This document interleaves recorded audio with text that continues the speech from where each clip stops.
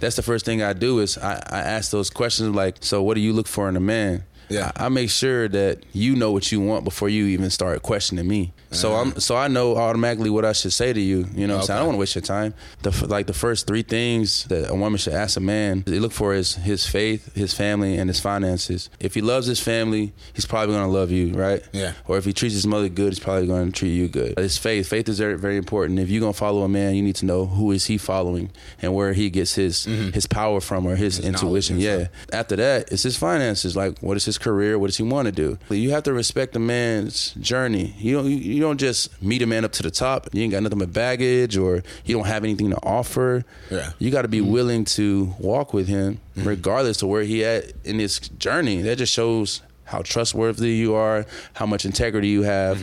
And if you don't qualify, it's like, all right, that's okay.